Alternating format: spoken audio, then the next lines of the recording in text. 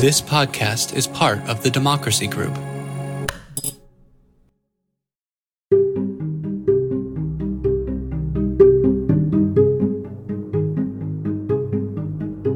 This is Larry Lessig. This is a special episode of the podcast Another Way, following up on the series we had during the fall of 2020, when we worked through all the possible games that might be played in the 2020 election to reverse the election from the results of the popular and electoral college vote. This episode follows the release of two memos by John Eastman, who was a lawyer representing President Trump and advising the president and the vice president about the vice president's power in the context of the vote on January 6th for counting the electoral college votes. In the memo, John Eastman describes scenarios that would lead to the election of Joe Biden and the election of Donald Trump.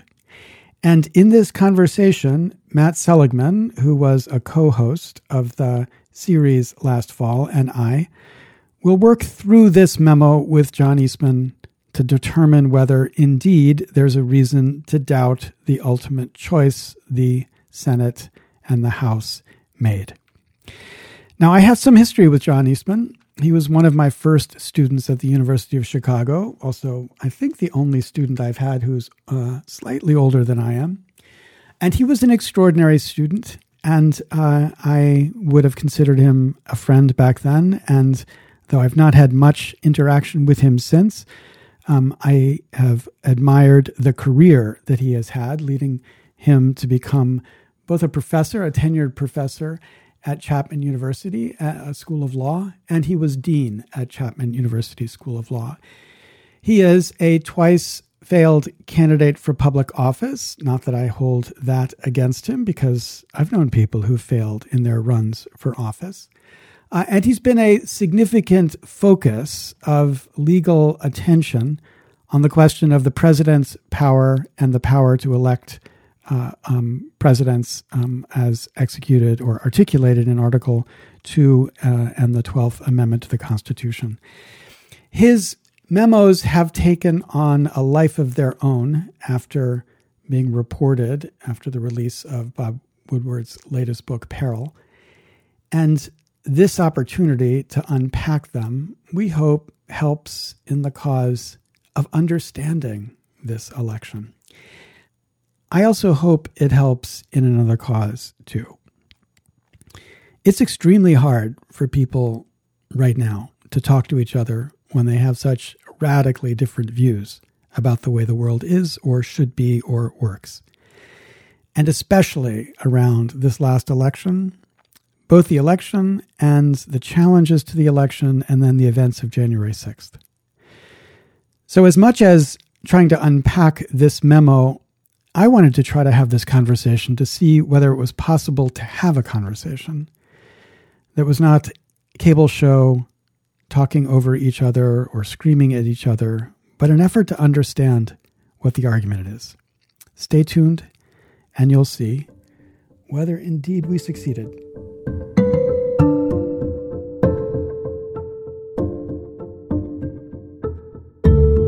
John Eastman, great to see you again. You're here on a podcast, which is really a continuation of a 10-part series that we did way back in the fall in a podcast working through all these issues. So it was a little bit like coming back from the dead to see the memo surface. We're with Matt Seligman, and Matt was a co-host of that special series of the podcast. Matt, why don't you say hi? Hi, good to be back and addressing these important issues once again. And John, welcome. So we're going to talk about this memo, which we've seen two versions of. One was a very short version, but I hope we can talk about the longer version about what was supposed to happen on January 6th. Can you help us just understand a little bit about the context of the memo? I mean, you obviously wrote it, but you wrote it in the context of conversations, I guess, with people who were trying to decide what exactly would happen. Like, what about that story can you tell, and would you like us to understand? Sure. And although I did have a client in this, the former president of the United States has authorized me to talk about these things. I want to make that clear up front. We begin with a premise that there was a number of actions taken in some of the key states by non-legislative officials, whether state courts or county clerks or the secretaries of state, that were contrary to existing state law. And in our view, my view, that violated Article 2 of the federal Constitution, because that article gives the legislatures the plenary power to determine the manner for choosing presidential electors. And so the initial draft of the memo had that as the backdrop, but it wasn't spelled out in the memo. That was just a preliminary version, just done quickly over Christmas Day or Christmas Eve, I think. But the full version of the memo, and by the way, the latest controversy all swirls around the preliminary version because it's cited in a book by Bob Woodward and Robert Costa. They had the full version. I had given it to them, but they apparently chose not to acknowledge its existence, which tells you a lot. The full version lays out in Part 1, the various illegal action that had been taken that may well have called into question the validity of the certified electors, the Biden electors. And then it sets out, if we take that as the premise, that there was illegal activity here, that, for example, got rid of checks on fraudulent voting, such as signature verification, that changed deadlines, that barred people from objecting, that barred people from access to observation, all of those things. What would be the results? Is there any constitutional mechanism to deal with those illegalities? And then it spells out both the historically grounded argument, which, by the way, I happen to think is the weaker argument, though it remains an open question, on whether the vice president under the 12th Amendment has the sole authority to determine the validity of electors.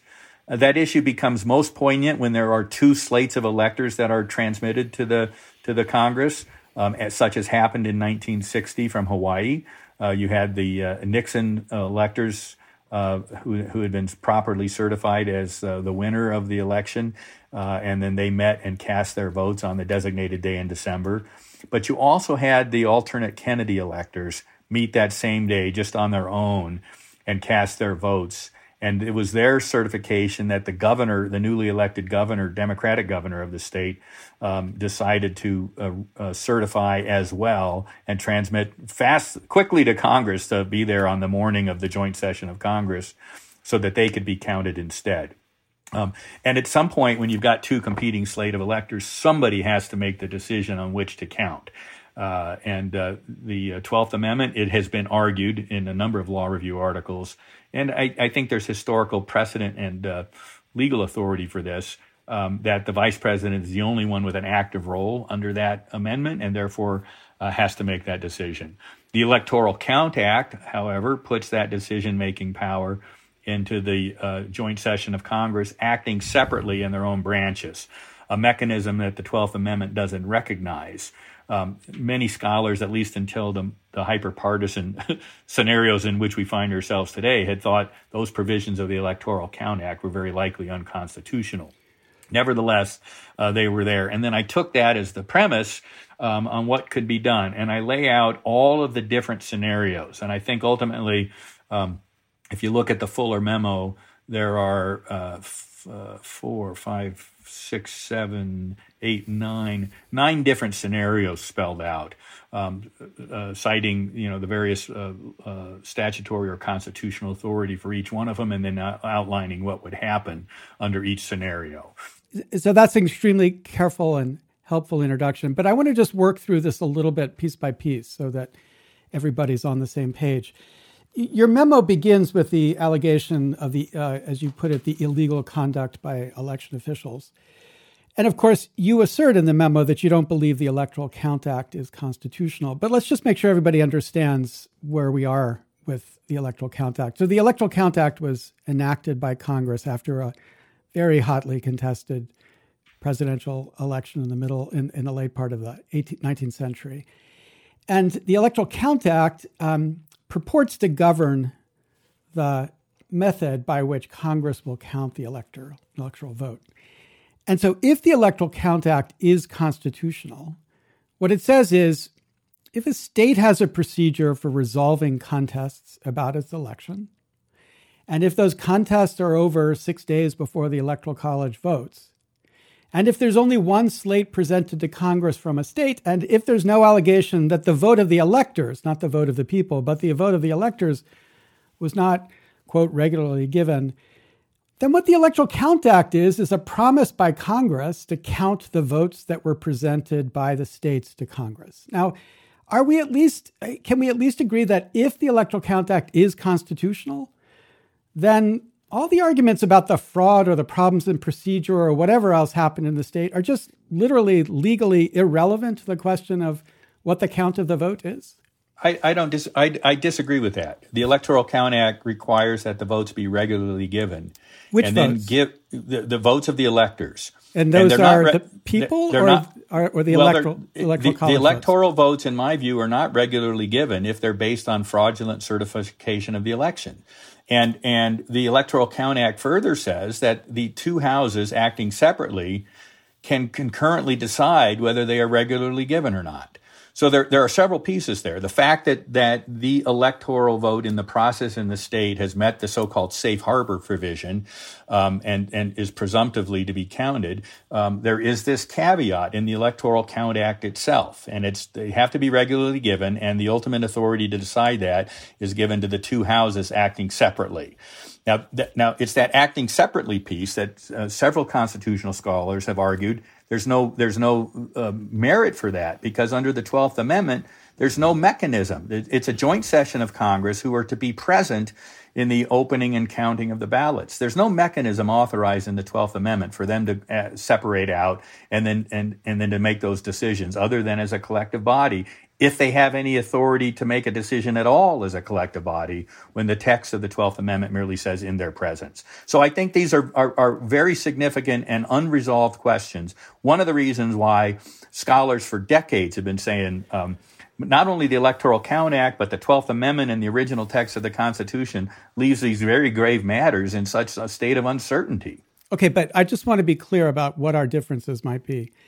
Again, the points about separate houses voting raises the question of whether the act is constitutional or not. But if we put that aside and we assume the act is constitutional, and then we say the only grounds that you've identified here for questioning the votes was whether the votes were, quote, regularly given, and you've asserted that they're not regularly given if they're based on mistaken or fraudulent or improper procedures in the states, I guess I want to know, where's the authority for that? Because regularly given in the act is talking about, the fact that you hadn't bribed the electors or you hadn't coerced them or they're actually counted their votes.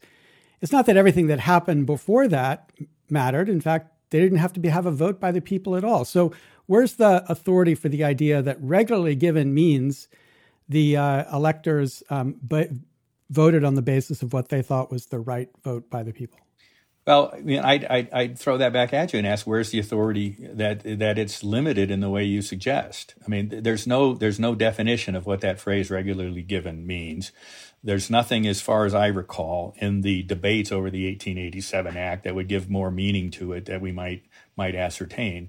And I think it's perfectly plausible that regularly given means if the election's been validly certified and they meet and then get bribed to vote for somebody else, that would be not regularly given. But if the initial election that led to their certification was fraudulent, then anything that follows from that fraud, I would argue, would not be regularly given as well. And both are perfectly plausible definitions of what that phrase may mean. Okay, so that's an interesting point of contention, and I guess we can bracket whether that's a resolvable question by us.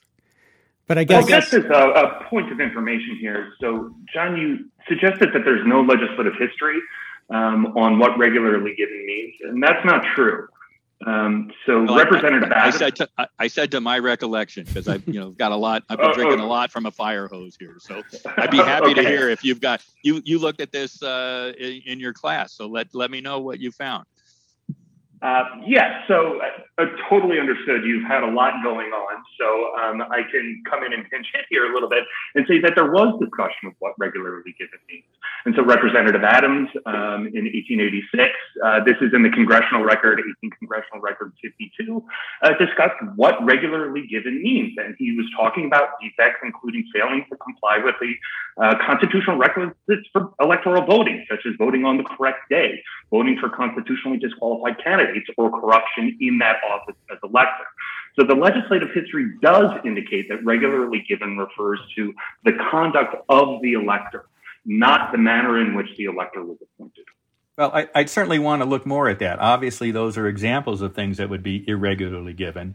Did he actually forcefully say, and these are the only things that qualify as irregularly given? I don't recall at hand the exact debates, but I'd be surprised if it went that far. And particularly against the basic common law principle of fraud. If we've got a proven fraud in the election, let me take an example from the recent election. Trump clearly won Kansas, but it had a Democrat governor and Secretary of State. Suppose they had fraudulently certified the Biden electors, and then they met and properly cast their votes. Are you really contending that would be regularly given in that context? Well, if that happened, you can imagine there's a procedure in Kansas law for challenging that, right? And that's what the Electoral Count Act talks about. It talks about a procedure for contesting the election, and the procedure is completed 6 days before the election. That's obviously what drove the 2000 decision. And, if you're assuming that the courts actually don't step in, they're Republican courts, they don't step in and they do something about that, then I guess we have to say that the votes are still regularly given. It's just everything else in the process you could still criticize. Yeah, see, that's where I disagree, because you look at the timetable. The election challenges would have been completed by then. The governor then certifies the Biden slate of electors in Kansas, even though Trump clearly won, and they meet on December 14th and cast their votes. I just find it rather extraordinary that after the deadlines in Kansas have passed, to be able to challenge that illegal decision, whether there's nothing under the Electoral Count Act or under the 12th Amendment that can be done to challenge that illegal action by the governor and the electors following through on that illegal action. Because there ought to be, but whether there is or not is a separate question, right? Right, and it turns on the scope of regularly given. Okay, and if the examples that were given in the debates specifically say it's these things and only these things, then I would agree with you. But I'd be surprised if it's that clear cut that it is limited to those things. Maybe I'm wrong about that, and I'll go back and look at it. But it just seems to me intuitively that the notion that such a thing could be left to stand, and the phrase regularly given, when it is so irregular, could not be utilized to challenge it, I think is a stretch. Okay, so let's shift to this question, which is fundamental to what you're arguing, that the Electoral Count Act is unconstitutional. I take it we all agree this issue's never been adjudicated. The Justice Department has never asserted this in court. No administration has tried to argue this in the 100 plus years, 150 years since the act has been in force. We have law professors that speculate about it, and many of them I have enormous respect for, but it's nothing more than speculation among people like us, right? It's not any legal action. That's right, because the issue has never arisen, although I think it did arise in 1960. And in fact, Richard Nixon took action that was contrary to the Electoral Count Act. He accepted the alternate slate of electors that had been certified by the governor rather than the original slate of electors who had met on the designated day, regularly given their electoral votes, and he unilaterally chose not to accept them, but to count the other ones that had been subsequently certified by the governor. Now, that right there implies that the Electoral Count Act's requirement that can only be done with the two sessions of Congress separating out and meeting separately to agree on an objection to the electoral votes that had been regularly given. So there are a couple problems with what you just said, John. So first, let's spell out the factual history of the election of 1960 a little bit more. So what happened in that election was that it was very, very close in Hawaii between Nixon and Kennedy. It was just a couple of hundred votes. And so there were a couple of court cases and there were successive recounts. And those recounts took weeks and weeks and weeks. And so it was a little bit like what happened in Florida in 2000, but it was even more extreme because the last recount didn't end until just before January 6th. And so what happened in the succession of recounts is the governor certified the electors that were appointed per the results of the election according to each successive recount.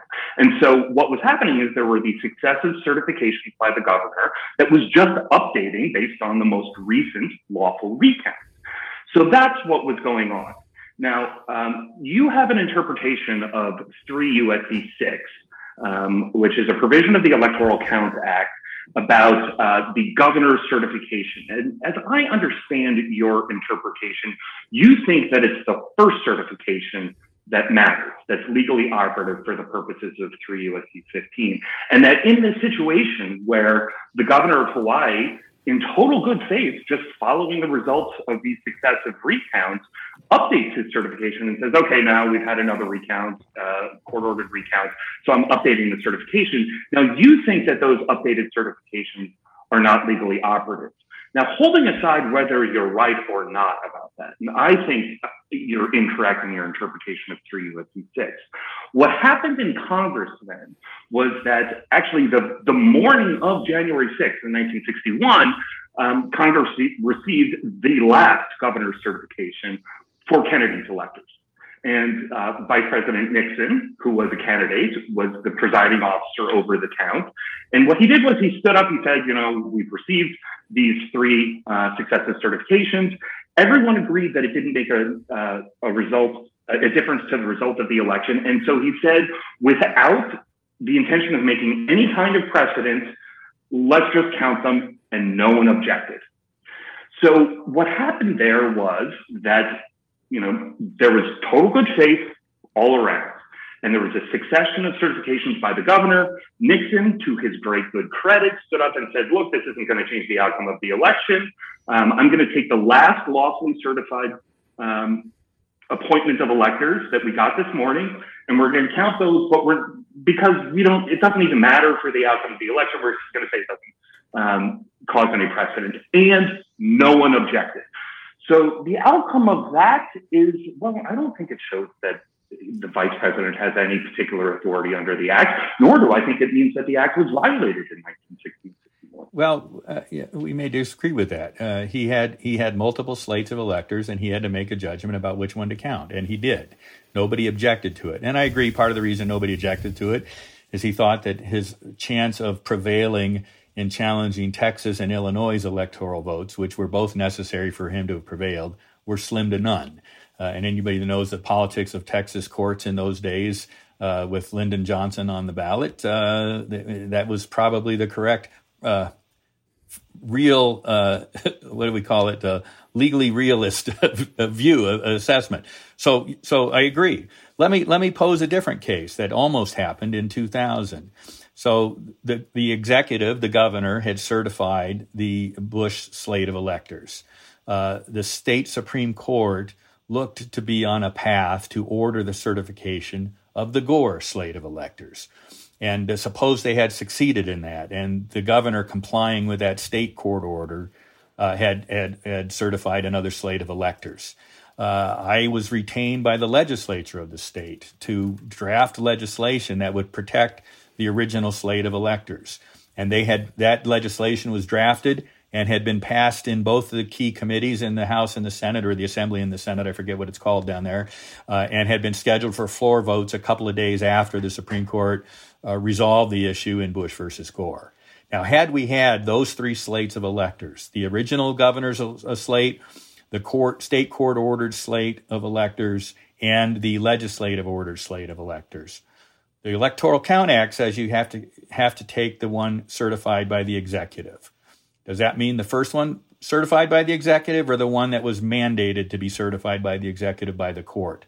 I believe that part of the Electoral Count Act is unconstitutional. I think I'm on fairly solid ground there under Article 2. That in either case, if the legislature had certified an alternate slate of electors, that was the one that should prevail, contrary to the language of the Electoral Count Act.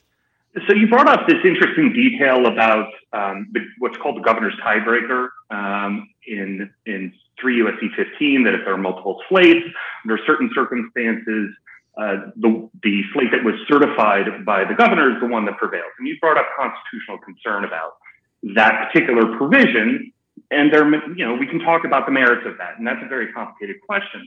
Now, I'm glad that you brought up your 2000 testimony. So I had a great time watching it last night, and I thought that you made some really, really cogent points. And so I just have a couple of quotations from this right now. So you gave a really, really excellent rundown of 3 U.S.C. 15, which is for anybody who's read or tried to read 3 U.S.C. 15, it's exceptionally difficult to parse, and I thought you did a really good job of that. And so your description of this, so your testimony starts at about 4 hours and 20 minutes into this marathon hearing that the subcommittee had. And let me interrupt there and set the stage even further. They had a day of hearings, and nobody could answer any of their questions. And so they called me on the afternoon that day, and I ended up, nobody had looked at this stuff for 100 years. And so I gathered the materials. I had a whole team of students, because that particular window of legislative history is not online. We had to dig out the microfiche. We had to print it out on onion skin paper. They put binders together for me, so on the flight, the red-eye flight to get there in time, I could read up on this as much as possible in that short time period. But what was on the ground there was every major television outfit in the world in a 10 square block cordoned off area around the legislature was there. This was quite a heady experience. And, that just makes your lucidity in explaining these points in your testimony before the Select Joint Committee on the manner of appointment of presidential electors. And this is on November 29th, 2000. So that sets the stage of this is right in the heat of the contested election there. So you said, and this is at about 4 hours, 25 minutes into the hearing, you said that it is Congress, both houses operating separately, concurrently can reject a single slate of electors if they view those electors were not lawfully certified. That gives Congress the power to be the, quote, ultimate judge on whether the certification process comported with the law. Now, so you were talking about the Electoral Count Act there, and that, so that's about the statutory law, but you also talked about the constitutional question later. And so this is at 4 hours, 32 minutes. And you say, and this is you summing up at the very end. So you've given this really lucid explanation of 3 U.S.C. 15 and the different scenarios. And you said that's the mechanism by which Congress has set out for itself how it will govern its counting obligations. That at each step of the way, it retains that judging ability. It is answerable to nobody, not the Supreme Court of the United States, not the Supreme Court of Florida in that judging, because that power is delegated to Congress by the Constitution. And that was the end of your testimony. Yeah.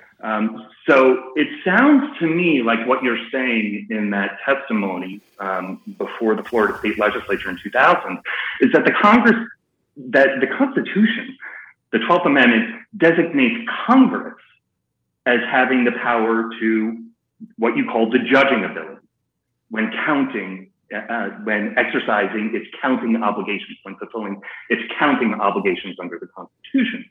So, I was wondering if you could tell us a little bit more about your views about the constitutional authority of Congress versus the President and the Senate or the Vice President, who you did not mention at all in your testimony to the Florida State Legislature. So I was wondering if you could explain your thinking about that. Yeah, so a couple of things. One, as I pointed out, dealing with the question of state Supreme Court and state legislatures was what was at issue there. Who within the Congress had the authority to make that judgment was not part of the controversy at the time, and I had not given any thought to it.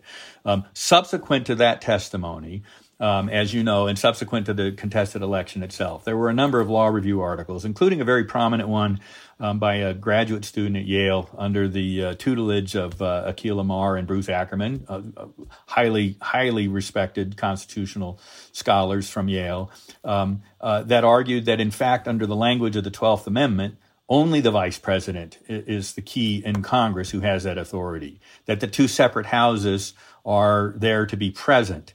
He has affirmative authority to open the ballots, to open the envelopes in the presence of the House and the Senate. And then this odd passive voice, and they shall be counted. And it's the passive voice that creates all sorts of consternation. Well, who counts them?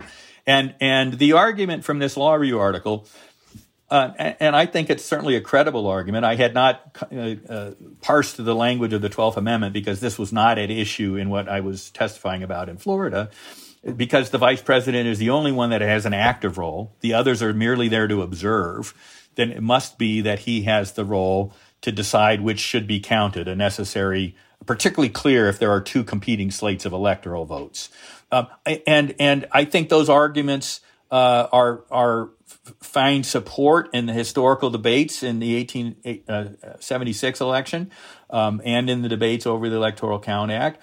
As I advised the vice president, though, explicitly on January 4th, I tend to think that is the weaker argument. I think it doesn't make much sense that the vice president, who is quite often going to be one of the candidates for president, gets to make that final determination. But it is certainly a credible argument that was made. When the vice president turned... So let's just be clear about the nature of the argument that Bruce Ackerman and David Fontana made. And Fontana was actually on our podcast last fall and walked pretty far back this argument he was making then. But the basis of the argument is that Jefferson and Adams both, when they occupied this role of vice president, ruled on questions of which electors shall be counted, and didn't really, especially Jefferson, give anybody an opportunity to question their ruling. Yep. And so based on that fact, the suggestion is there was a precedent established that this power to rule was held by the vice president. Now, the challenge to that theory is, first, nobody questioned the rulings because they didn't matter and nobody wanted to question them. Nobody, after the Jefferson Act, said Jefferson acted improperly. It was just obvious how the numbers were going to come out in that respect, not obviously in that election. That was whether Jefferson was going to be president or not in 1800. There's a lot of other issues that were at stake. And number two, this precedent established through inaction by Congress is inconsistent with the repeated effort by Congress, both before and after, and certainly under the Electoral Count Act, to exercise control over the process of how the president's votes are counted. And they've asserted that, and under the Electoral Count Act, the legislative history is perfectly clear. They believe it's Congress's job to do the counting. That's why the passive voice is there. So what's striking about this argument is, just step back and imagine that we had an election, which we did, where the popular vote went one way, and the electoral vote would have gone one way. But the vice president stands up and says, on the basis of Congress's silence in 1796 and 1800, we're going to deem that the vice president has the power to throw out the electoral votes of enough states to change the result. I mean, just as a realist about what would happen in the face of that, aren't you afraid that if you caught you're a dog chasing a fire truck, if you caught that fire truck, that what happens then? I mean, because that would have been astonishing. Well, so a couple of things. One, the Georgia electoral votes in Jefferson's case were dispositive. The New Hampshire electoral votes in Adams' case in 1796 were dispositive. Had those votes gone the other direction, the elections come out differently. True, but my point is that nobody objected because nobody doubted that the underlying ruling was correct. The second thing is both of those examples were prior to the 12th Amendment. And so... But but they were under Article 2, which had the exact same phrase. So just for our listeners here, I think it might be helpful to read the text of, this is both in Article 2, Section 1, Clause 3, and the 12th Amendment. And so when the 12th Amendment was ratified, the relevant text remained exactly the same. And so the relevant text is, the President of the Senate shall, in the presence of the Senate and the House of Representatives, open all the certificates, and the votes shall then be counted. And so that has, in the first part of the sentence, the active voice, the President of the Senate shall open all the certificates. And then, as you mentioned before, it goes to the passive voice. Right. To the votes shall then be counted, by whom it doesn't say. So now the relevance of the history of the 1796 and the 1800 elections, and then something we'll get to in a little bit about the legislative action in 1800 about this very issue, is that they were operating under an understanding of this phrase, this critical phrase in Article 2, and then just a couple of years later, in 1804, and actually in 1803 is when Congress passed the 12th Amendment, they used the exact same phrase. And so it stands to reason that the very same people who were operating under this phrase in Article 2, and then use the very same phrase again in the 12th Amendment just 2 or 3 years later, that it carries the same meaning. And so as a result of that, we can look to the contemporary understanding and practice under Article 2 and this critical phrase that has the active and then the passive voice to tell us a little bit about what the ratifiers of the 12th Amendment meant for it to mean. And so that's the relevance of the 1796 election, the 1800 election, and then we'll talk about the Grand Committee bills of 1800 in a little bit. Yeah, and I agree. And look, that's formed the basis of that Yale Law Review article that made the case that the vice president, because he's the only one with an active role, had the sole authority. Nobody had objected to it at the time, and he took that to be some kind of precedent. And as I said earlier, when Vice President Pence asked me point blank whether I thought he had that authority, I said it's an open question, and quite frankly, I think it is the weaker argument. But even if you had that authority, the fact that you don't have certified the alternate slate of electors from the state legislatures means it would be foolish to exercise it. That's extremely important of where we ended up in the discussion. What I outline in the memo is all of the various scenarios that anybody had come up with, whether in the law review articles, in the historical precedents, or whatever. And so, for example, one of them I say, Vice President Pence opens the ballots, receives the objections as compatible as specified out in the Electoral Count Act. The two bodies adjourn, and if they disagree, or if they both decide to count the Biden slate, then Biden wins. Or if they disagree and the Senate counted Trump and the House counted the Biden electors, then under the Electoral Count Act, as you pointed out earlier, then Biden would win. But if there is a filibuster in the Senate as a standoff, and ultimately the senators break that and come out after a cloture vote, then Biden wins there as well. These were some of the scenarios that I was talking about. Those were the ones that were compatible with the Electoral Count Act.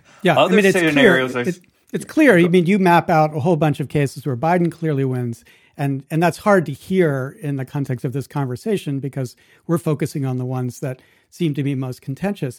But what's very interesting about your argument is that you ultimately do not believe the vice president should have acted in this particular election because the legislatures, the state legislatures, had failed to do something to ratify the votes by the Trump electors that were contrary to the votes made by the Biden electors. And one thing that's very striking about the history here is that though the Electoral Count Act says that the president of the Senate is supposed to present before Congress all the electoral votes received, he didn't in this case. The parliamentarian ruled that the alternate slates would not be presented before Congress. Now, what did you think that the legislatures should have done, and when should they have done it?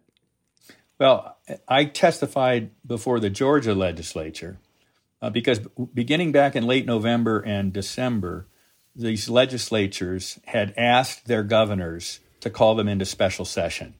Most of those state constitutions required that the governor do a call in order to have a special session. Pennsylvania's was an odd one because by constitutional provision, there was really no legislature. Mm-hmm. The prior one's term of office had ended at the end of November, and the new one didn't begin till December. And nobody was able to give me a response to my question. Well, what happens if you have an emergency that the legislature has to be called into special session? Which one is it, the outgoing one or the incoming one in December? Nobody ever gave me an answer. But let's leave that one aside for a moment. There's an old Supreme Court case in the 1890s called McPherson versus Blecker. I'm sure you are both very familiar with it. And I think this is accurate, although it too is an open question. McPherson seems to resolve it, but in ways that I don't think are plausible. And that is that the legislature always retains the power to reclaim the ability to choose electors, to choose the manner of choosing electors, even after the fact. Well, that's not what it says. What McPherson says is at any time. So something right. That is a feature of our constitutional system that, many people don't know, but is pretty clear in the electors clause is that state legislatures get to choose the manner of appointing electors. And that doesn't have to be popular elections. Right. And through a good chunk of the 19th century in many states wasn't. So what McPherson is talking about is, let's say the state of Idaho says, you know what, we don't want to bother with having popular elections for president in 2024 and after that. We know how it's going to turn out. So we're just going to appoint the electors ourselves going forward. What McPherson says is that's okay. What McPherson doesn't say is that after a popular election for the appointment of electors has been held pursuant to laws that were passed by the state legislature, so that popular election was held on election day, that after the fact, the state legislature can then appoint electors itself, disregarding the results of the popular. I agree with you, but the language is at any time. And some people have used that language to say even after the fact. But you made a very important caveat there in your description. And I agree with this. And I told the president and the vice president, at any time can't possibly mean after a validly conducted election, they decide they don't like the results, and then they can name their own slate of electors contrary to that. They had set out the manner was complied with, and if they don't like the results, they don't get to take it back, that power back. And I agree with that. The language in McPherson could plausibly be read otherwise, but I think that's a foolish way to read it. But the important caveat you made there is, was the election conducted in accord with the manner that they'd set out, in accord with the election laws? And the premise of my whole memo is, in fact, that didn't occur here. And the question is, not only were the election laws violated by non-legislative officials, but what the impact of those violations were. And we didn't know the answer to that. I believe under McPherson, again, another part of McPherson, that the legislature's power is derived from Article 2 of the federal Constitution. Constraints in state law that prevent it from exercising that power are therefore preempted by the power it has from Article 2. And so my testimony to the Georgia legislature was, I don't think you can be thwarted by the governor refusing to call you into special session to deal with these issues. You're exercising power you have here directly from Article 2. So it's really important. That's a really important point. And I can see the strength to that position. But let's be clear about exactly why it's not possible to imagine the vote being reversed after an election. And that's because in addition to this power given to the state legislatures, Article 2 also gives a power to Congress. And the power it gives to Congress is the power to determine the time of choosing the electors and the day on which they shall give their votes. And so if Congress has chosen that, and there has been an election subject to that, after that, the power of the state to interfere with the appointing of the electors disappears. Not because of some people say that's because of due process. You don't have to get to fancy due process arguments. It's just the plain text of Article 2. Well, yes and no. The question is, was a valid election conducted on the day appointed by Congress? And I think why is that a question? If they are not, Why is that a question? Because historically, we've seen that if the electors don't vote on the proper day, like in Wisconsin, we had a snowstorm and they couldn't vote on the proper day, not clear their vote counts, not clear they get to vote. So the law says, here's the day you get to have the choosing of electors. If you don't do it that day, too bad, so sad. Well, there's another law that says, and if they don't make a determination on that day, the power devolves back to the legislature. Actually, it's a little bit different. Yeah, it says. No, read I don't have the text in front of me, so read the text. What's article section? So it's 3 U.S.C. 2. 3 U.S.C. 2. And so what it says is that if a state chooses to appoint electors by popular election, and then on the appointed day fails to make a choice, then this state legislature can appoint electors in a manner, in the manner of its choosing on a subsequent day. Yep. And so the critical phrase here is failed to make a choice. Right. And so there is unambiguous constitutional authority for Congress to determine the time for when states are going to choose the electors. It's exercised that authority in 3 U.S.C. 1, which says that electors will appoint, or states will appoint electors on election day. And then 3 U.S.C. 2 creates an exception to that.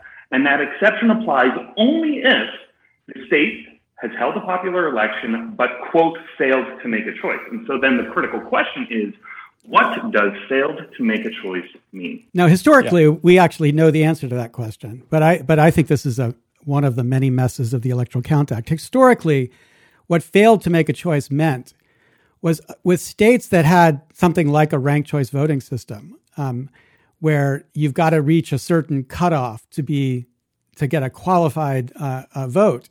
If they fail to do that on that day, then there can be a backup procedure for selecting electors. So I think is it Massachusetts and New Hampshire that both have those provisions at the time? It's Georgia, Massachusetts, and New Hampshire. And specifically what was going on here is those three states required a majority winner. You had to get a majority of the votes as an elector to be appointed through the popular election. And as we've seen, because of third-party candidates, write-ins, sometimes, and indeed frequently, the winner, the plurality winner, doesn't have a majority. And so we see this in other types of elections as well. We saw this in the 2 Senate races in Georgia this past year when, so Georgia continues to require for its Senate elections that you don't win the election unless you get a majority of the votes. And so it has a mechanism for resolving that, a runoff election. And so that's how the Senate elections in Georgia were resolved this year. Now, the tricky thing, though, is that, so these 3 states required a majority of votes, not just a plurality. But in 1845, Congress shrunk the amount of time that states had to appoint electors. So prior to that, it had 34 days to appoint electors. And so these 3 states could conduct runoff elections. But then Congress shrunk it to just 1 day. And so then these 3 states were understandably really concerned, saying, hey, how are we going to conduct a runoff election or have our state legislature step in and pick between the 2 top vote getters if we only have that 1 day? And so that's the historical origin of 3 U.S.C. 2. And so the quotation from the legislative history that explains this is Representative John Hales from New Hampshire, speaking on behalf of his state, which had one of these requirements. It said that it appeared to him that the bill, which didn't have this exception, the bill was deficient, as it made no provision for an election if the people should fail to elect on the day designated, and in the state which he had the honor to represent, a majority of all the votes cast was required to elect the electors to president and vice president of the United States, and it might so happen that no choice might be made. And so that immediately after that, 3 U.S.C. 2's exception was introduced, and then it was ultimately adopted. So the historical origin of this phrase, fail to make a choice, is referring to when there's a mathematical requirement of a majority and there's only a plurality winner. So they need a runoff. Well, look, so it's... So the question then is that, the text doesn't say only failed to make a choice because of a numerical majority not being achieved. It just says failed to make a choice. And so the question here is the same one we dealt with earlier when we were looking at regularly regularly given votes. The examples given in the debates, is that a limitation on that language, or were they examples of how that language might be used? And that language fails to make a choice if, for example, the Secretary of State in Georgia, contrary to state law, allows 16-year-olds to vote and then certifies the election based on that, and the legislature is challenging that. Have they failed to make a choice on that election day such that Sections 2 devolution of power back to the legislature gets triggered? That's an open question in my view. And yes, I think you've got a good argument on why that's not the purpose of Section 2, but the language isn't limited to that purpose. The language may well be broader. And then the question is, in the face of violations of state law by the legislature, which is set out under their power under Article 2, is the legislature impotent to deal with that after the fact, or can only Congress deal with that? And I want to posit the argument that, in fact, both have a role to play in that. Section 2 seems to confirm that the legislatures have, in at least certain circumstances, the ability to resolve things. But only by statutory grace. There doesn't have to be 3 U.S.C. 2 at all. You could say you have to appoint on election day, period, no exception, no ifs, ands, or buts. And that's unambiguously within Congress. So that means that all of the state statutes, and every state has them, that allow for after election day electoral challenges that can flip the certification after the fact. You're essentially arguing that all of those are illegitimate as well. No, because those are all presuming that you're just trying to figure out what happened on election day. You're just trying right. And my presumption is the same.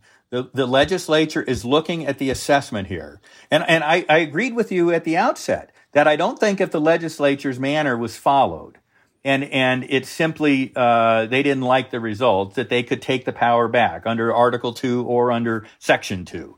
But if, in fact, the manner wasn't followed and the legislature is now weighing in to assess the validity of what happened on Election Day, I don't think anything in the Electoral Count Act bars that.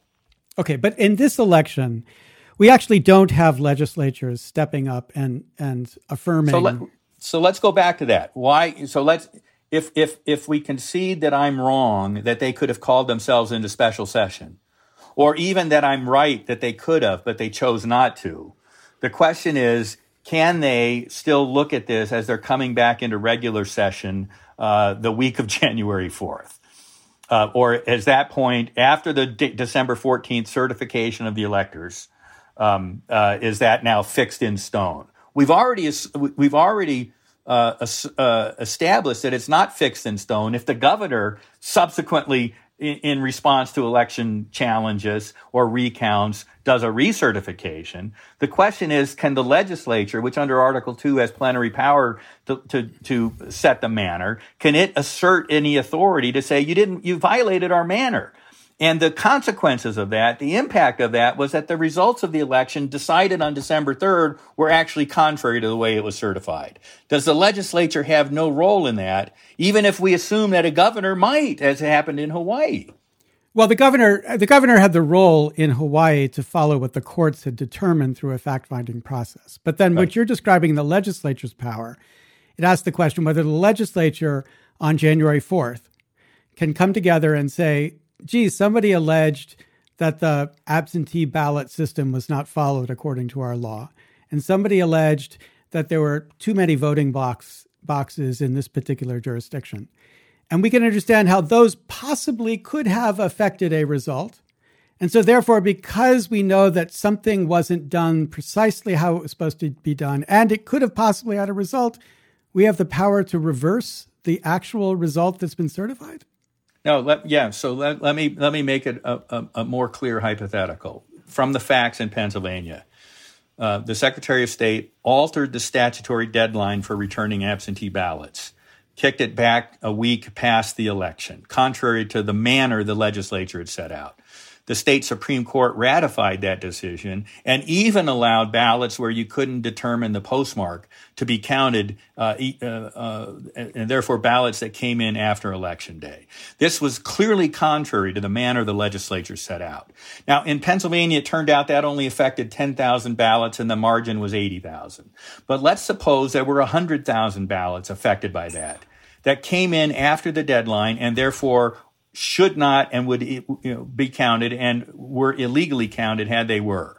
And if the certification is based on those illegal ballots, does the legislature not have any role to say, you violated our manner? And the fact that the Secretary of the Commonwealth has determined on her own to do this, and that the state Supreme Court, which also has no power under Article 2, has determined to ratify that decision, does the legislature have no role in asserting its plenary power to enforce the manner that it had set out in the statute? And I think it does. So let's step back for a second and give some context for our listeners about the doctrine that you're talking about, which is called the Independent State Legislature Doctrine. There are several provisions in the Constitution that refer to state legislatures rather than states. And so the idea here is that the Electors Clause of Article 2 says state legislatures, that the electors shall be appointed in the manner that state legislatures direct. Now, the Independent State Legislature Doctrine then infers from that any other part of the state's ordinary lawmaking process, for example, the governor, states have, just like Congress, both houses of the state legislature pass a bill, and then the governor has to sign it, or the state legislature has to override a veto. So that part of the legislating process is not considered according to the Independent State Legislature Doctrine. Similarly, state constitutional provisions, which was what it was at issue in the Pennsylvania case, saying that indeed it was required under the Pennsylvania state Constitution to extend the deadline for receipt of mail-in ballots. And so this wasn't just the Secretary of State. This was the interpretation by the Supreme Court of Pennsylvania, which has the final word on what the Pennsylvania State Constitution says. That's what they said. Now, according to the Independent State Legislature Doctrine, which is a doctrine that I'm hearing you embrace, that doesn't matter, because it's the legislature alone that gets to determine the manner. Now, the Independent State Legislature Doctrine is something that people have talked about for a long time. It's also never been adopted by the Supreme Court. And indeed, the only case that is on point here is from just several years ago, a case called Arizona State Legislature versus Arizona Independent Redistricting Commission. And so in this case, it explicitly rejected the Independent State Legislature Doctrine. The issue in that case was Arizona established an independent redistricting commission to decide its congressional district as an anti-gerrymander measure. And just like the Electors Clause, the Elections Clause of Article 1 says that the state legislature gets to determine the manner of how congressional elections take place, and this includes districting. And the Supreme Court said the term state legislature refers to the state's lawmaking function, and that's the majority holding, and it's never been overruled. Now, there was dissent in that case. The Chief Justice did dissent, and he said, whoa, this holding that you said that the Elections Clause refers to the entire lawmaking function of the state, including in the initiative process, including the governor's veto, including the state constitution. That applies to other parts of the Constitution too, including, he said, the Electors Clause. So both the majority and the dissent in the only Supreme Court case on point here says that in the Electors Clause, you're right. Well, except for this, the reason that the Chief pointed that out in dissent is it's contrary to his opinion, granted a concurring opinion in Bush versus Gore, and it's arguably contrary to the Supreme Court's earlier decision in McPherson versus Blecker. And let me put it in a different context where I don't think there is any dispute. Another clause that refers to the legislature in the federal Constitution, when the Congress passes a constitutional amendment and it refers to the states' legislatures rather than separate state conventions, it has that choice, and it goes to the legislature. It's not the legislative power. It's not the legislative power is constrained by the state constitutions. It's not the legislative power requiring the governor's signature. It is the legislature alone. And so we do have an example using the identical language where the power given to the legislature means the legislature.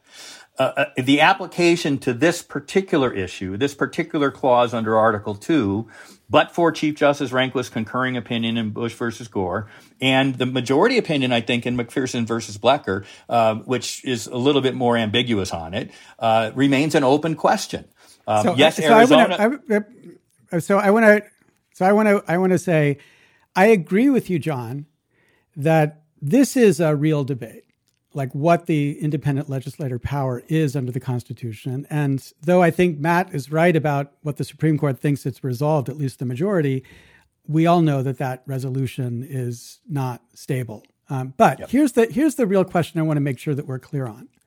Under the standard you've articulated, you've given us a hypothetical of clear violations of law or clear illegal ballots, which lead the legislature to have to step in and do something about it. Do you think that that standard was actually met in this particular election? Do you think that? I do. Look, and I think the evidence that's coming in now from Arizona, or Georgia, there's still pending litigation in Georgia. And here's what we've discovered in Georgia so far. 5,000 ballots have now been confirmed in Fulton County alone to have been processed and counted multiple times. The margin is 11,000 in Georgia. 35,000 people voted at their prior residence after having moved out of the jurisdiction, contrary to state law. Those two things combined are more than enough to exceed the margin of victory in Georgia. I think we see similar things in Pennsylvania, Michigan, Wisconsin, and I think we'll learn tomorrow in Arizona that the number of illegal ballots or the discrepancy in the ballot count is greater than the margin. That's why I think it's so important that we have these audits, and why I thought it was so important that the legislature step in December or when they were coming back into normal session in January to try to the best they could on the short timetable that was available to get to the bottom of it. Because as the president pro tem of the Senate, Pennsylvania Senate explicitly said, our electoral votes should not have been certified by the Secretary of State, given the illegalities that occurred.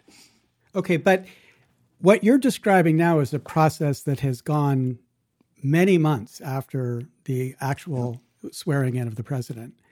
And all of that process makes sense only because you insist on the interpretation of the Electoral Count Act that says we have infinite potential to continue to determine whether the underlying votes were as they were represented to be. Now, just from a practical standpoint, wouldn't it make a lot more sense to have a system, which it seems the Electoral Count Act creates, which basically says you have a deadline. States, get your act together. Whatever you say by 6 days before the Electoral College votes is the vote. And, we can argue in theory, like people have done with Bush versus Gore for 100 years, about whether in fact the vote was in fact the vote. That's not the question. The question is what was true 6 days before the electoral vote. And at least between my system and your system invites this perpetual litigation for every presidential election. We could have done it in 2004 in Ohio. We could have done it in Florida forever. Isn't my system at least a better system for purposes of just resolving and moving on? It may be, but that then ratifies fraud, and that seems deeply troubling. If we posit that, in fact, there was significant enough fraud to have affected the results of the election, and that you're saying is, after the illegal certifications, there's really nothing more that can be done about it. So hold on a second. How are these certifications illegal? Certifications took place pursuant to state law. They didn't. And this is, I think, extremely important. It wasn't just the state law and the conduct of the election that was violated, but it was the state law in the considering of election challenges that was violated. State law in Georgia, for example, says that there has to be a judge appointed to hear on an emergency basis any election challenges. The Trump team filed an election challenge on December 4th. A month later, no judge had still been appointed. We filed a federal court action on New Year's Eve to try and force the issue to get a judge appointed. So the next business day, Monday morning, January 4th, a judge was finally appointed to hear that election challenge, set an initial status conference for Friday, January 8th, and then dismissed the case on January 7th as moot. right? So even the election challenges provisions in state law were violated and ignored, which means nobody ever got a chance to actually have these things heard or aired in the advocacy process that the state law allowed for. Okay, but here's a really important point we should be clear about. You've said fraud a number of times, and that's because we lawyers recognize that if you show a process is, quote, fraudulent, that poisons the process and what flows from it. Yep. Then you've also talked about procedures that were not followed appropriately. That's a completely different game, right? And so the precise question for overturning a certified election is, have you shown fraud? Now, the fact that, election officials make mistakes doesn't establish they've made fraudulent mistakes, especially when it's Republican officials running an election that you don't like the result for the Republican candidate. So what is the evidence of fraud that would be enough to say that we should have reversed on January 5th, 4th, the results of the election? Well, and this is why it was important, in my view, that these state courts actually hear on the merits the election challenges. There were 1,500 pages of documented fraud and allegations and expert reports submitted in connection with the Georgia case. There's a sworn affidavit in Pennsylvania of trucking in 200,000 ballots from Long Island to the Philadelphia suburbs that was never rebutted. There's evidence in Nevada, very carefully documented expert report on 1,505 people voting that were dead in Nevada. These things never got the light of day. That's the fraud. The second piece, and Professor Lessig, I fully agree. Voting dead people votes counting is fraud, right? Yep. So it's fraudulent to count that. But when you say that there are documented cases of fraud, what you've got is allegations that were never adjudicated. In Nevada, the Nevada dead people voting was an expert report. The expert was not disqualified on Daubert grounds or anything else. It was unrebutted. And yet the judge in his order dismissing the action never even references the unrebutted evidence. So yes, we have allegations, but we also have it at an evidentiary point. Evidence by experts that is unrebutted is taken to be conclusive, and it wasn't.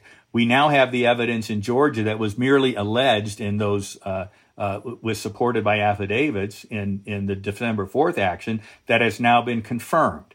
Multiple batches of votes run through the machines multiple times and counted multiple times. That's pure fraud. And those have now been proven. They were merely alleged there because we never got the day in court to prove them out. But Professor Lessig, I do agree with you 100%. There's a difference between fraud and the illegalities that occurred. And the illegality cases are much more difficult, and I'm going to separate those into two different categories. And I think this is important. One, a lot of the statutory provisions that were ignored were designed by the legislature to make it more difficult to engage in fraud, because we all know how difficult it is to prove the fraud after the fact. Who is it that submitted that ballot? That's why we have a signature verification process. It's impossible to determine the validity of that after the ballot has been separated from the envelope. And that's why the signature verification process by statute in Pennsylvania and most of these other statutes requires that to be done before the envelope can even be opened. When you get rid of that statutory illegality, you now open the door for fraud and also open the door for making it almost impossible to prove the fraud down the road. That's why we have those statutory provisions there. There are other provisions that I think pose a much more difficult question. In Wisconsin, in Dane and Milwaukee County, the county clerks advised people that they could vote absentee using an exception, statutory exception for having to provide their voter ID if they just claimed they were indefinitely confined. Now, indefinitely confined was statutorily set out, and it did not include, I'm just afraid of going outdoors because of COVID. The court ultimately, after the fact, agreed that these directives by the county clerks were illegal. But if I'm the voter and I'm following what my county clerk has said, is it really fair to not count my ballot because of an illegal action by that county clerk? And I think that poses a much more difficult question than I've not done the signature verification that's required on the front end to determine whether you are actually who is legally allowed to be voting this ballot. And so I think it's important to disaggregate those different kinds of claims. I They were agree. all floating around and got, particularly in the time crunch, but also just in the way press report these things, they all got conflated. But I think it's very important to distinguish between those cases. Right, and I agree. So the one about following the mistaken instructions of an election official is not fraud. It's not fraud. The question is if the ballots are illegal or not. Well, but they're not fraudulent. So the whole Right. point about triggering the special reversal is that it has to be predicated upon fraud. No, that's where I disagree. I don't think so. I think if it's predicated on illegality, let's suppose the county clerk in Colorado, you are not eligible to vote if you're only in Colorado attending school. And yet the county clerk in Boulder County accepted as verified proof of your eligibility to vote that you had a student ID card from the University of Colorado. There were a lot of people, therefore, that were allowed to vote that were ineligible to vote. And that's a different thing than saying how I vote, being altered by the county. This is, I've now cast a vote that was illegal. And I think those should be disqualified as well. Okay, but if you go to the legislative history, again, of the Electoral Count Act, the only place they're talking about the potential to unravel what happens is when they're talking about quote unquote fraud. Because everybody understands elections have mistakes. Elections have rules that are not applied in the right way. And we've never had a history in America of continuing to litigate every time you think some law or some rule has not been applied in precisely the right way. There's been this potential for quote unquote fraud.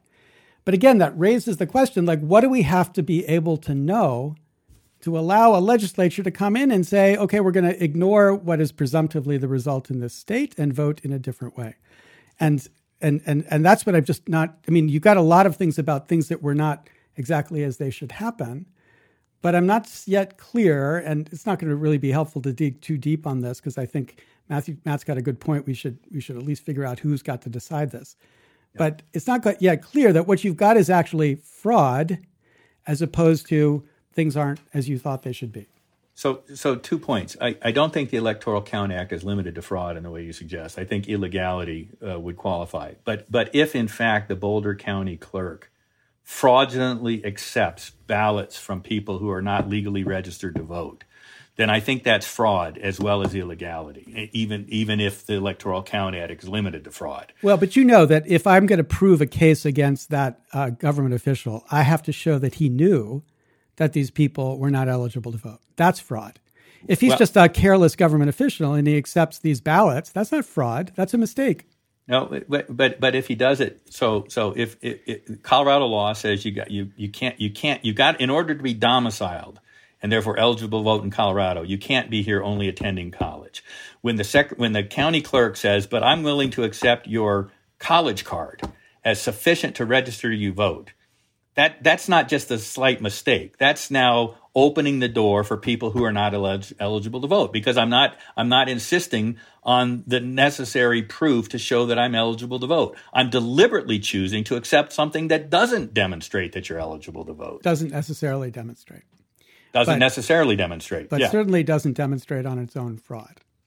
So let's go to another example of the sorts of allegations of impropriety in the conduct of an election that could ultimately be dispositive, not just to a single state, but to the outcome of the presidential election as a whole.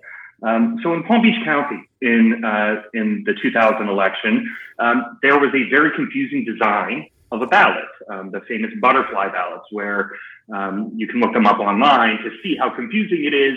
It's really actually difficult to tell.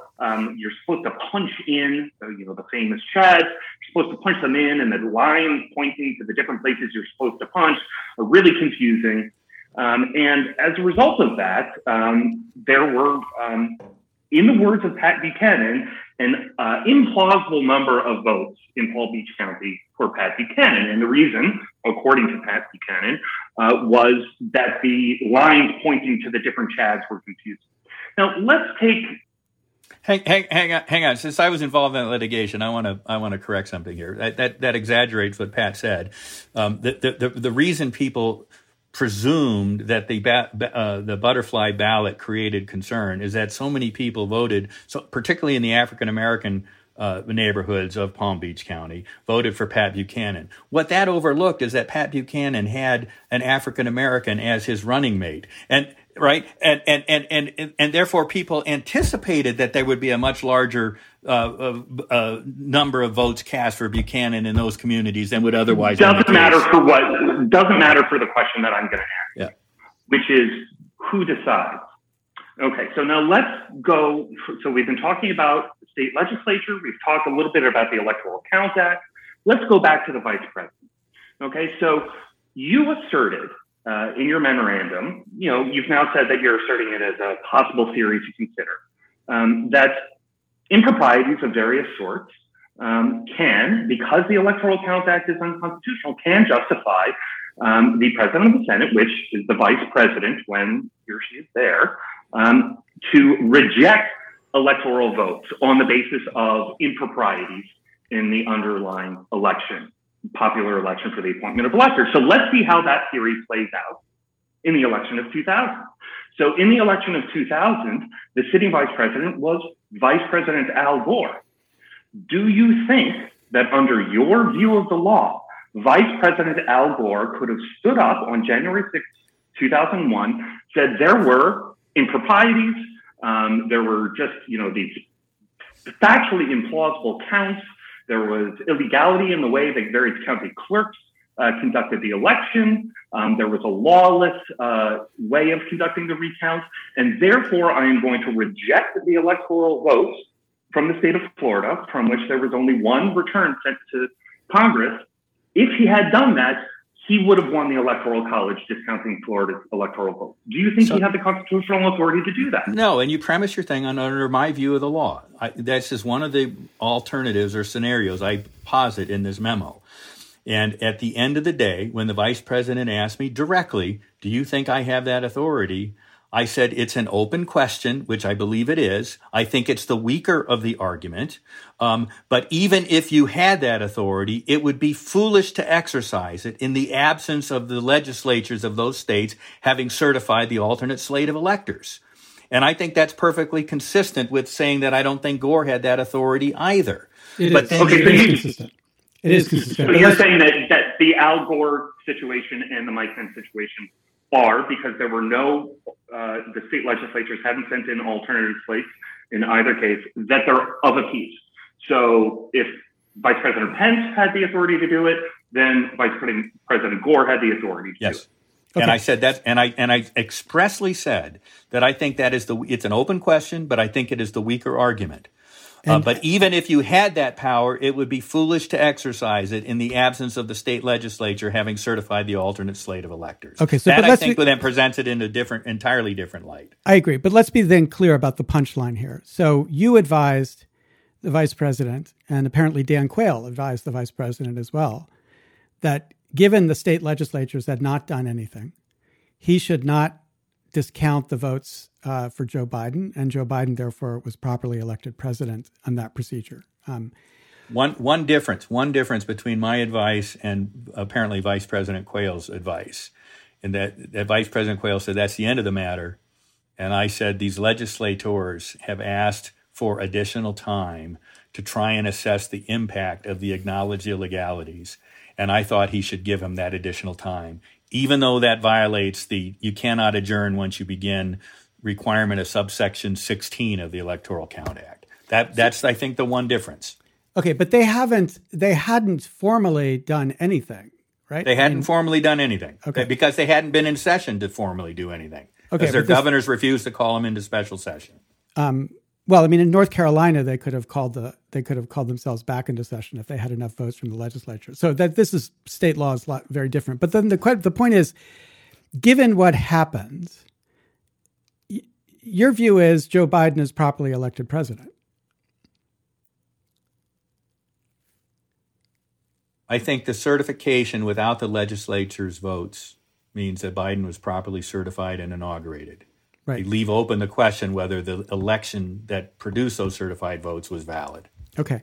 And so then these ongoing proceedings are for the purpose of history? I mean, the president apparently thinks that, the ongoing proceedings are a predicate for reversing the certification of the election. But is that your position? Well, I've pretty consistently set out that, and let's go back to the law of fraud. What's the basic rule on fraud? It is supposed to be that if fraud is proved, it unravels the actions taken pursuant to the fraud. That's never happened in a presidential election, and I don't think it will ever happen, even if the fraud is definitively proved, or fraud or illegality. I'm putting those two together. If the fraud and the illegality turns out to have produced enough votes that the election in enough states that the election actually should have come out the other direction under the proper returns as the election was conducted on November 3rd. Is there any remedy? And I have pretty consistently since January told people the evidence has to be definitive, and it's got to be so definitive politically that the other side is willing to accept it. And even then, and we do have in the context of legislative elections. We had in North Carolina's congressional district in 9. One of the contractors for the Republican candidate for Congress had engaged in illegal ballot harvesting. The number of ballots affected was bigger than the margin, but where those ballots were cast could not be proved. So the State Board of Elections ordered a new election after the fact. In Pennsylvania's Senate district, in Bruce Marks's case in 1994. The fraud was discovered after the certification, after the swearing in, after the Democrat candidate that had been declared the winner was sitting in the Senate. And he was stripped of his seat. And Marks, because the fraud there was proven not just bigger than the margin, but how it would have affected the result. And Marks actually won, and then he was seated instead. Though historically, those are the two. They don't happen very often, and the re-election happens much more than the reseating. It's never happened in the presidential election, and I don't think we would ever get such a definitive assessment of the confusing claims here to ever get to that point. I have a question about So when you say that there was a senator who was elected by fraud and then reseated, there's a relevant constitutional provision there, right? So we're talking about the United States Senate, right? No. He's a state senator. State senator. Okay. Yeah. So then my question is, okay, so we have, so states can conduct their elections however they want to. And, they can have a provision in their statutory law, their state constitution that says if, they could adopt the Eastman rule that says that if there is definitive fraud that is so convincing, the evidence is so convincing that the other side agrees and acquiesces to it, then we will reverse the results of the election. And states can do that if they want. Where in the federal constitution does it say that can happen? Well, with respect to a presidential election. Where in the federal constitution is it prohibited? There are two provisions. Hang on. There are two provisions in the Constitution that deal with the removal of a president. One is impeachment for high crimes and misdemeanors and, bribery and treason. The thing we're positing here is that Joe Biden had no knowledge of any of this. So it's hardly a high treason or high crime and misdemeanor that would warrant removal for him. The other is the 25th Amendment, which has nothing to do with this issue. And the question is, by those two provisions, is that the entirety of the way to deal with a question that was unanticipated? You could fall back. You could fall back on the law of fraud, which says we unravel the fraud. Okay, but I want to make sure we're clear about one point. But in truth here, I don't think it's ever going to happen. So I've been telling people since January, the thing is done. The reason I'm focusing on what happened is if in fact the extent of the fraud and illegality had an effect on the election, we need to know that so that we can put in place systems that prevent it from happening again. Yeah, because there's no disagreement with that. But let's be clear about what the consequences of fraud are. There are other contexts where you could have fraud, which might affect things substantially. For example, imagine you show fraud in the passage of a bill. So I committed fraud, I committed a crime, and that led to the vote going the way it did. Does that mean the bill is now no longer law? No, it doesn't. Well, hang on. Let's go back to the old Supreme Court Fletcher versus Peck case. Very important, one of the overlooked parts of it. The reason that case said we can't unravel the fraudulent selling off of Alabama and Mississippi by the corrupt Georgia legislature because the property ownership had been transferred to a bona fide third party for value. right? But the court specifically says in that thing, of course, we don't overturn the normal challenges to the validity of a contract, fraud being one of them. So I think it's important to keep that in mind. But we're not talking that's about contract law. Right, we're talking we're talking about the election of a president. No, but we're talking about the background principle of fraud. Right, but the point is the background principle of fraud in the context of ordinary government processes. And what I'm claiming is that in the context of the legislature, if you prove fraud led to a bill being passed, and but for that fraud, the bill would not have been passed, that has no effect on the validity of the bill. And so by analogy, what I'm saying is maybe you prove fraud. Maybe, we turn out that 2000 was fraudulent. Maybe somebody proves that 2004 there was voting machines that were fraudulently done. That doesn't affect the validity of the result, even though there was fraud there, because we have this basic, more fundamental principle of stability. We don't want to create the incentive for this ongoing process to undermine and draw into... That may be true, but you're ignoring the language. And by the way, the Fletcher versus Peck decision, what was the contract was the statute passed by the legislature. And the court specifically said... treated as a contract. Yeah. It was treated as a contract, but the court specifically said that fraud would allow it to unravel it. Right. And that was a statute passed by the legislature. Now, I'm not arguing for that here. And I really, we've gone on an hour and a half. I have to go. I've got an appointment. Which is why I have been out front saying to people, the reason I am looking at the election allegations and trying to cross the T's and dot the I's is not to unravel the January 20th inauguration. Because I think even if there was some slim argument that could be done, I think we're never going to get there as a practical matter.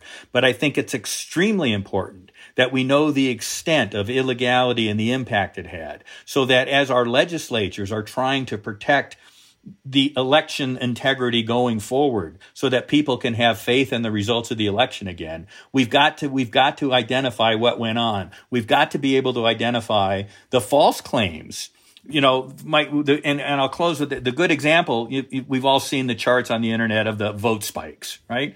Well, one of the things that happened in this election was a lot of the canvassing of absentee ballots was done in central big city locations like Atlanta or Detroit.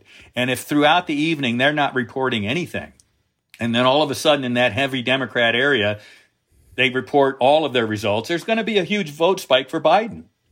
And yet if they had been reporting partial returns all night long, and then all of a sudden there's a vote spike, I think that's pretty good indication that there may well be fraud.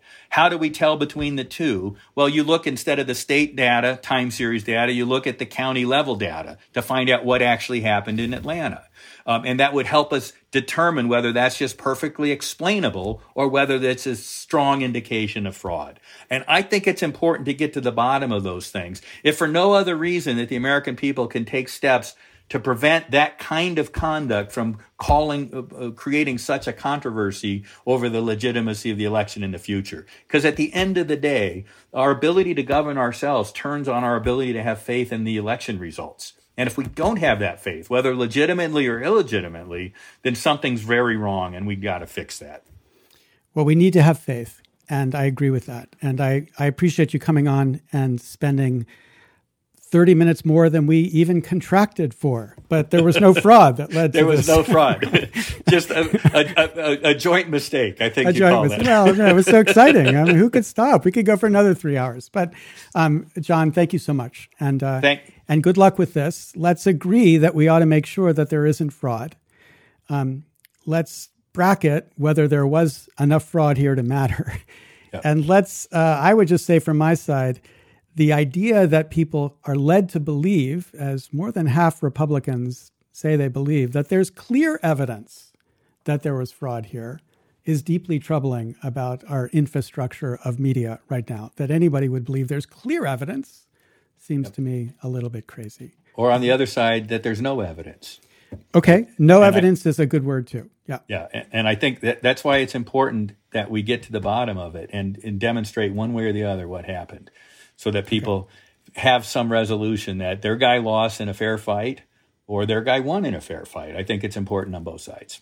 And then, I think another really important takeaway from this conversation is You know, the aspect of your memorandum that's gotten so much attention over the last several days is the one of the scenarios that you considered that Vice President Pence had the unilateral and unreviewable authority to reject electoral votes on the basis of anything at all. Whether that's fraud, no matter the amount of evidence, and that people have been very concerned about the idea of a single person in a constitutional democracy having that amount of power to determine the results of an election in which they are a candidate, because of course Vice President Pence was a candidate in this election as well. And as you know, I was encouraged to hear that you say that you advised the Vice President not to do that, and you think that that's the weaker argument. And the reason why I think it's important that we came to that agreement is because it's important that we not leave these legal theories lingering for the future, that the Vice President doesn't have this power. I agree. And, I published a piece on this called Setting the Record Straight when the Vice Presidents put out a memo the morning of January 6th, said some people have suggested I have this unilateral power. That was then leaked to the New York Times as that some people was me. And I published an article called Setting the Record Straight to point out I'm the one that walked the president down from that position, because that was the position that had been articulated in the Yale Law Review article, several other law review articles that had been reaffirmed by John Yoo in an op-ed published in October of last year. And when the vice president asked me point blank, do you think I have that power? I said, it's an open question. I think it's the weaker of the argument. But even if you had that power, it would be foolish to exercise it in these circumstances. And I spell that out. People can go to American Mind and look for the article, Setting the Record Straight. I think it was published back in late January or early February. So we will link to that article in this podcast, and we'll also link to the full memo, if that's okay, because obviously you've been hit. The full memo is a more... The first one was done on a 24-hour turn over Christmas, and it was only because I'd been asked that specific question, and I laid out what would happen under it. It was not my advice. That's why my name's not on it. The full memo that you have is laying out all of the various scenarios that had been proposed, and the ultimate conclusion was, I think the best recourse here is to send this back to the legislatures as they have requested. And I know on that point we disagree. You think that the time had already passed. I think it was still open, particularly because they hadn't been allowed to come back into special session. But that's a much less significant disagreement than the one that is the press are focusing on right now. Okay, John Eastman, thank you very much. Matt, thank you both. Thank you very much. Take care. Take care. So that's our conversation with John Eastman about his memo, Wargaming What Would Happen on January 6th. Before we end, I wanted to pull together a little bit about what this conversation reveals about the disagreement that might still exist about what the vice president could have done on that fateful day. One core issue in our discussion with John Eastman was the theory advanced in his memorandum, a theory that most in the legal academy would consider to be radical, that in John's words, quote, the president of the Senate, the vice president, does the counting, including the resolution of disputed electoral votes, and all the members of Congress can do is watch, end quote. Or as he put it in the conclusion of that same memorandum, that, quote, the fact is that the Constitution assigns this power to the vice president as the ultimate arbiter, end quote. But one important conclusion of our discussion with John is that, in fact, this is not a fact. It is at most a theory John himself calls a, quote, weak theory, advanced by no court, advanced by no administration, but suggested only by a few academics. John points to a single article in the Yale Law Journal by Bruce Ackerman and Dave Fontana. And you might remember that we had Dave Fontana on our podcast last fall, and he indicated quite clearly that he believes his theory is not only weak, it is also wrong. Obviously, Matt and I agree it is a weak theory because we both believe it is flatly wrong. Another core issue in our discussion is the question of the quote-unquote fraud. John's memo begins by outlining 7 states where there were suggestions of fraud and irregularities. And in the course of this episode, John insists that he believes that there is evidence of And this is important as he describes variously, quote, irregularities or illegalities or fraud.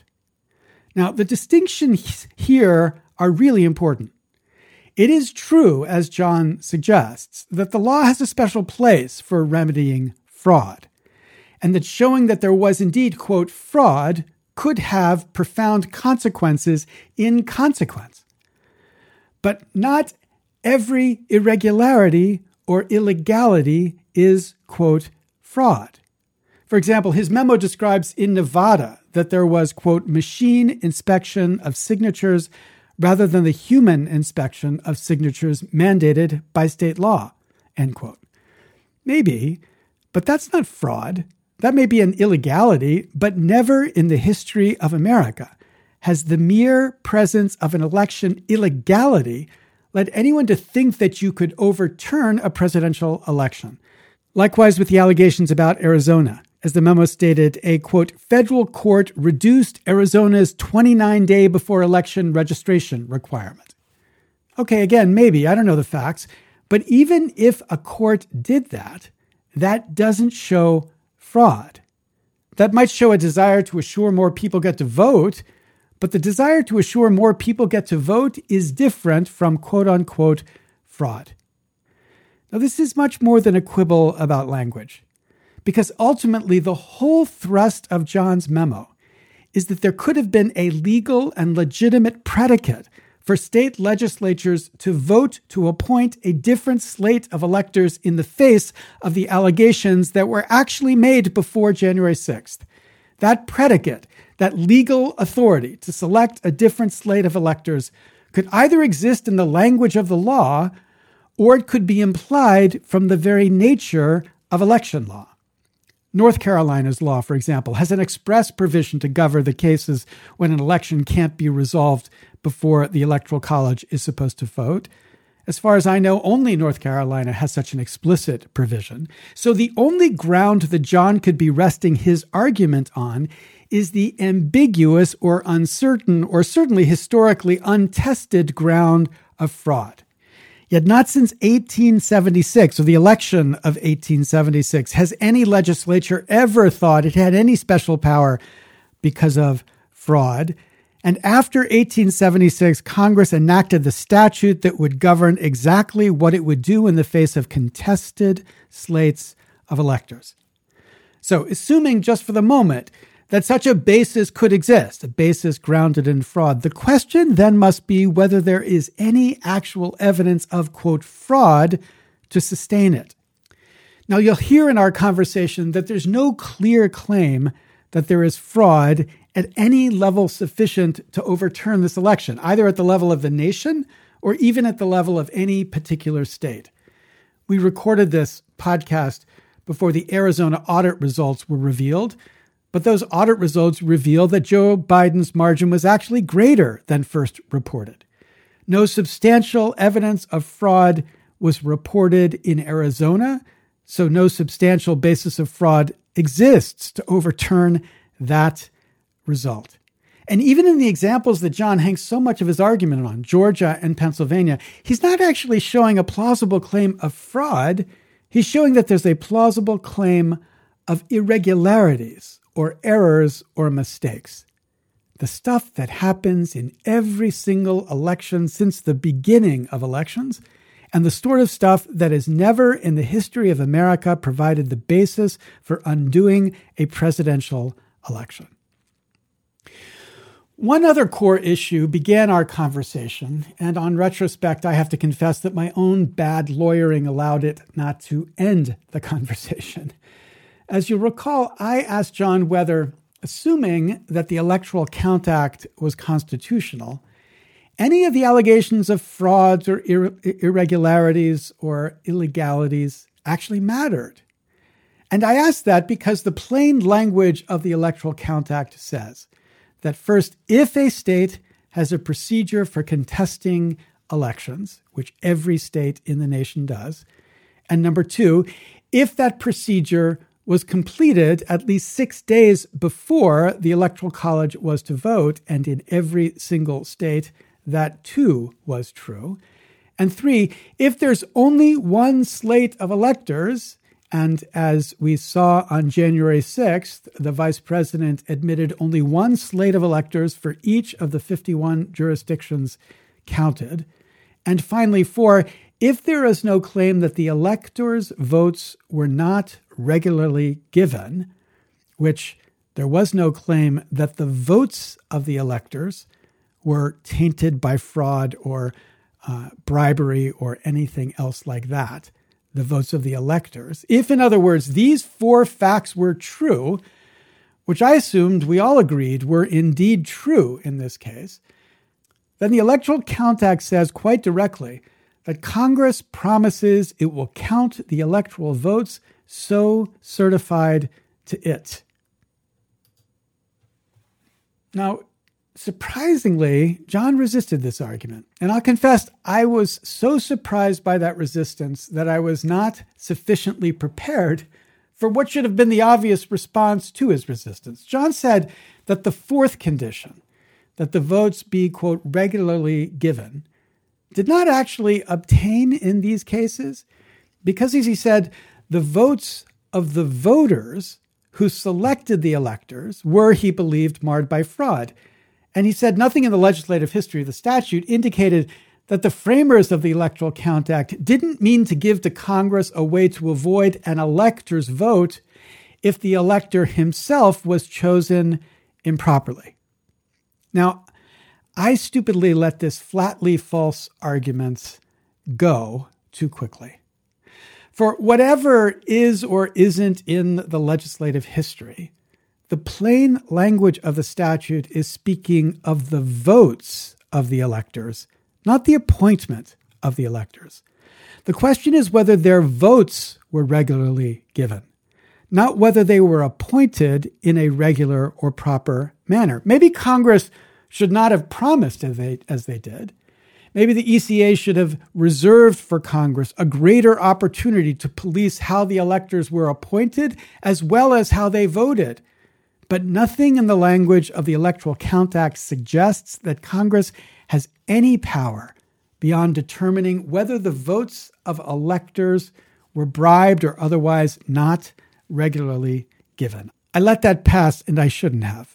If the Electoral Count Act is constitutional, something John Eastman says it is not, though something that no one else in this process was actually arguing, then there was no basis in Congress on January 6th for second-guessing the certified votes from the electors who were presented to Congress. There was no basis in the law, because the Electoral Count Act was a promise, a law that promised the states that they, Congress, would respect what the states did so long as the states had a procedure for challenging elections, completed that procedure at least 6 days before the Electoral College voted,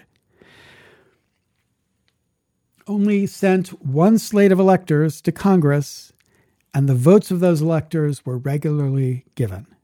Those 4 conditions mean Josh Hawley and Ted Cruz and everybody else who stood up and voted against the certification of the results were voting contrary to the law, or let's put it more strongly, they were voting lawlessly.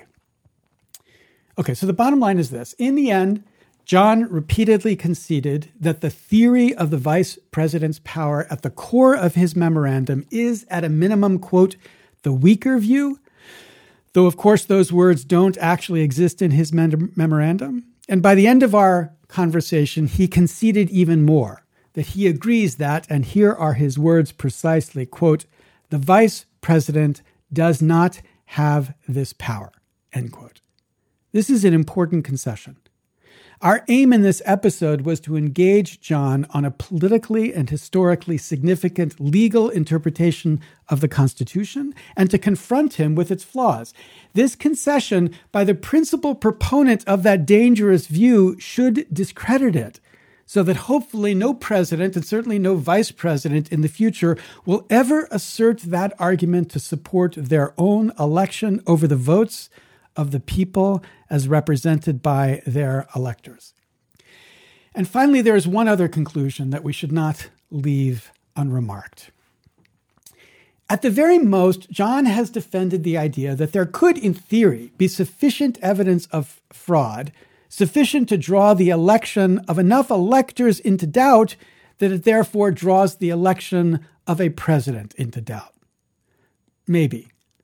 But no fair observer could believe that there is enough evidence of, quote, fraud, not mistakes, not simple irregularities, but, quote, fraud, to suggest that 38 electoral votes should have gone a different way. The question then becomes a question of political decency or maybe political morality. Is there any moral argument in favor of continuing to suggest, as so many do, that this election was, quote, stolen in the face of this evidence?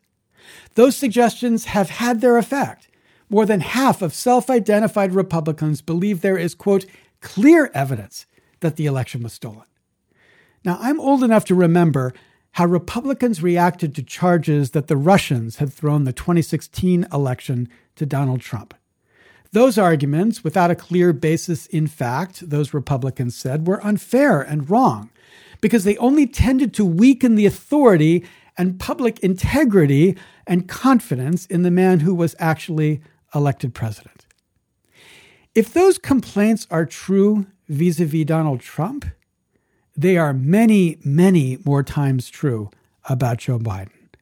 It is immoral. I'll speak for myself here, but I'm sure Matt would agree with me. Immoral, politically immoral, for anyone to continue to press the idea that Joe Biden was not legitimately elected president. There is no doubt under the law as it is that he clearly was, and there is no doubt that even under the law as John Eastman hopes it is, there is not enough evidence to throw the election into doubt because there is no substantial evidence of quote-unquote fraud. So let's study how the election actually happened, and let's figure out how to make sure elections happen more efficiently, more accurately, and more effectively to assure that every legal voter has the right to cast a ballot.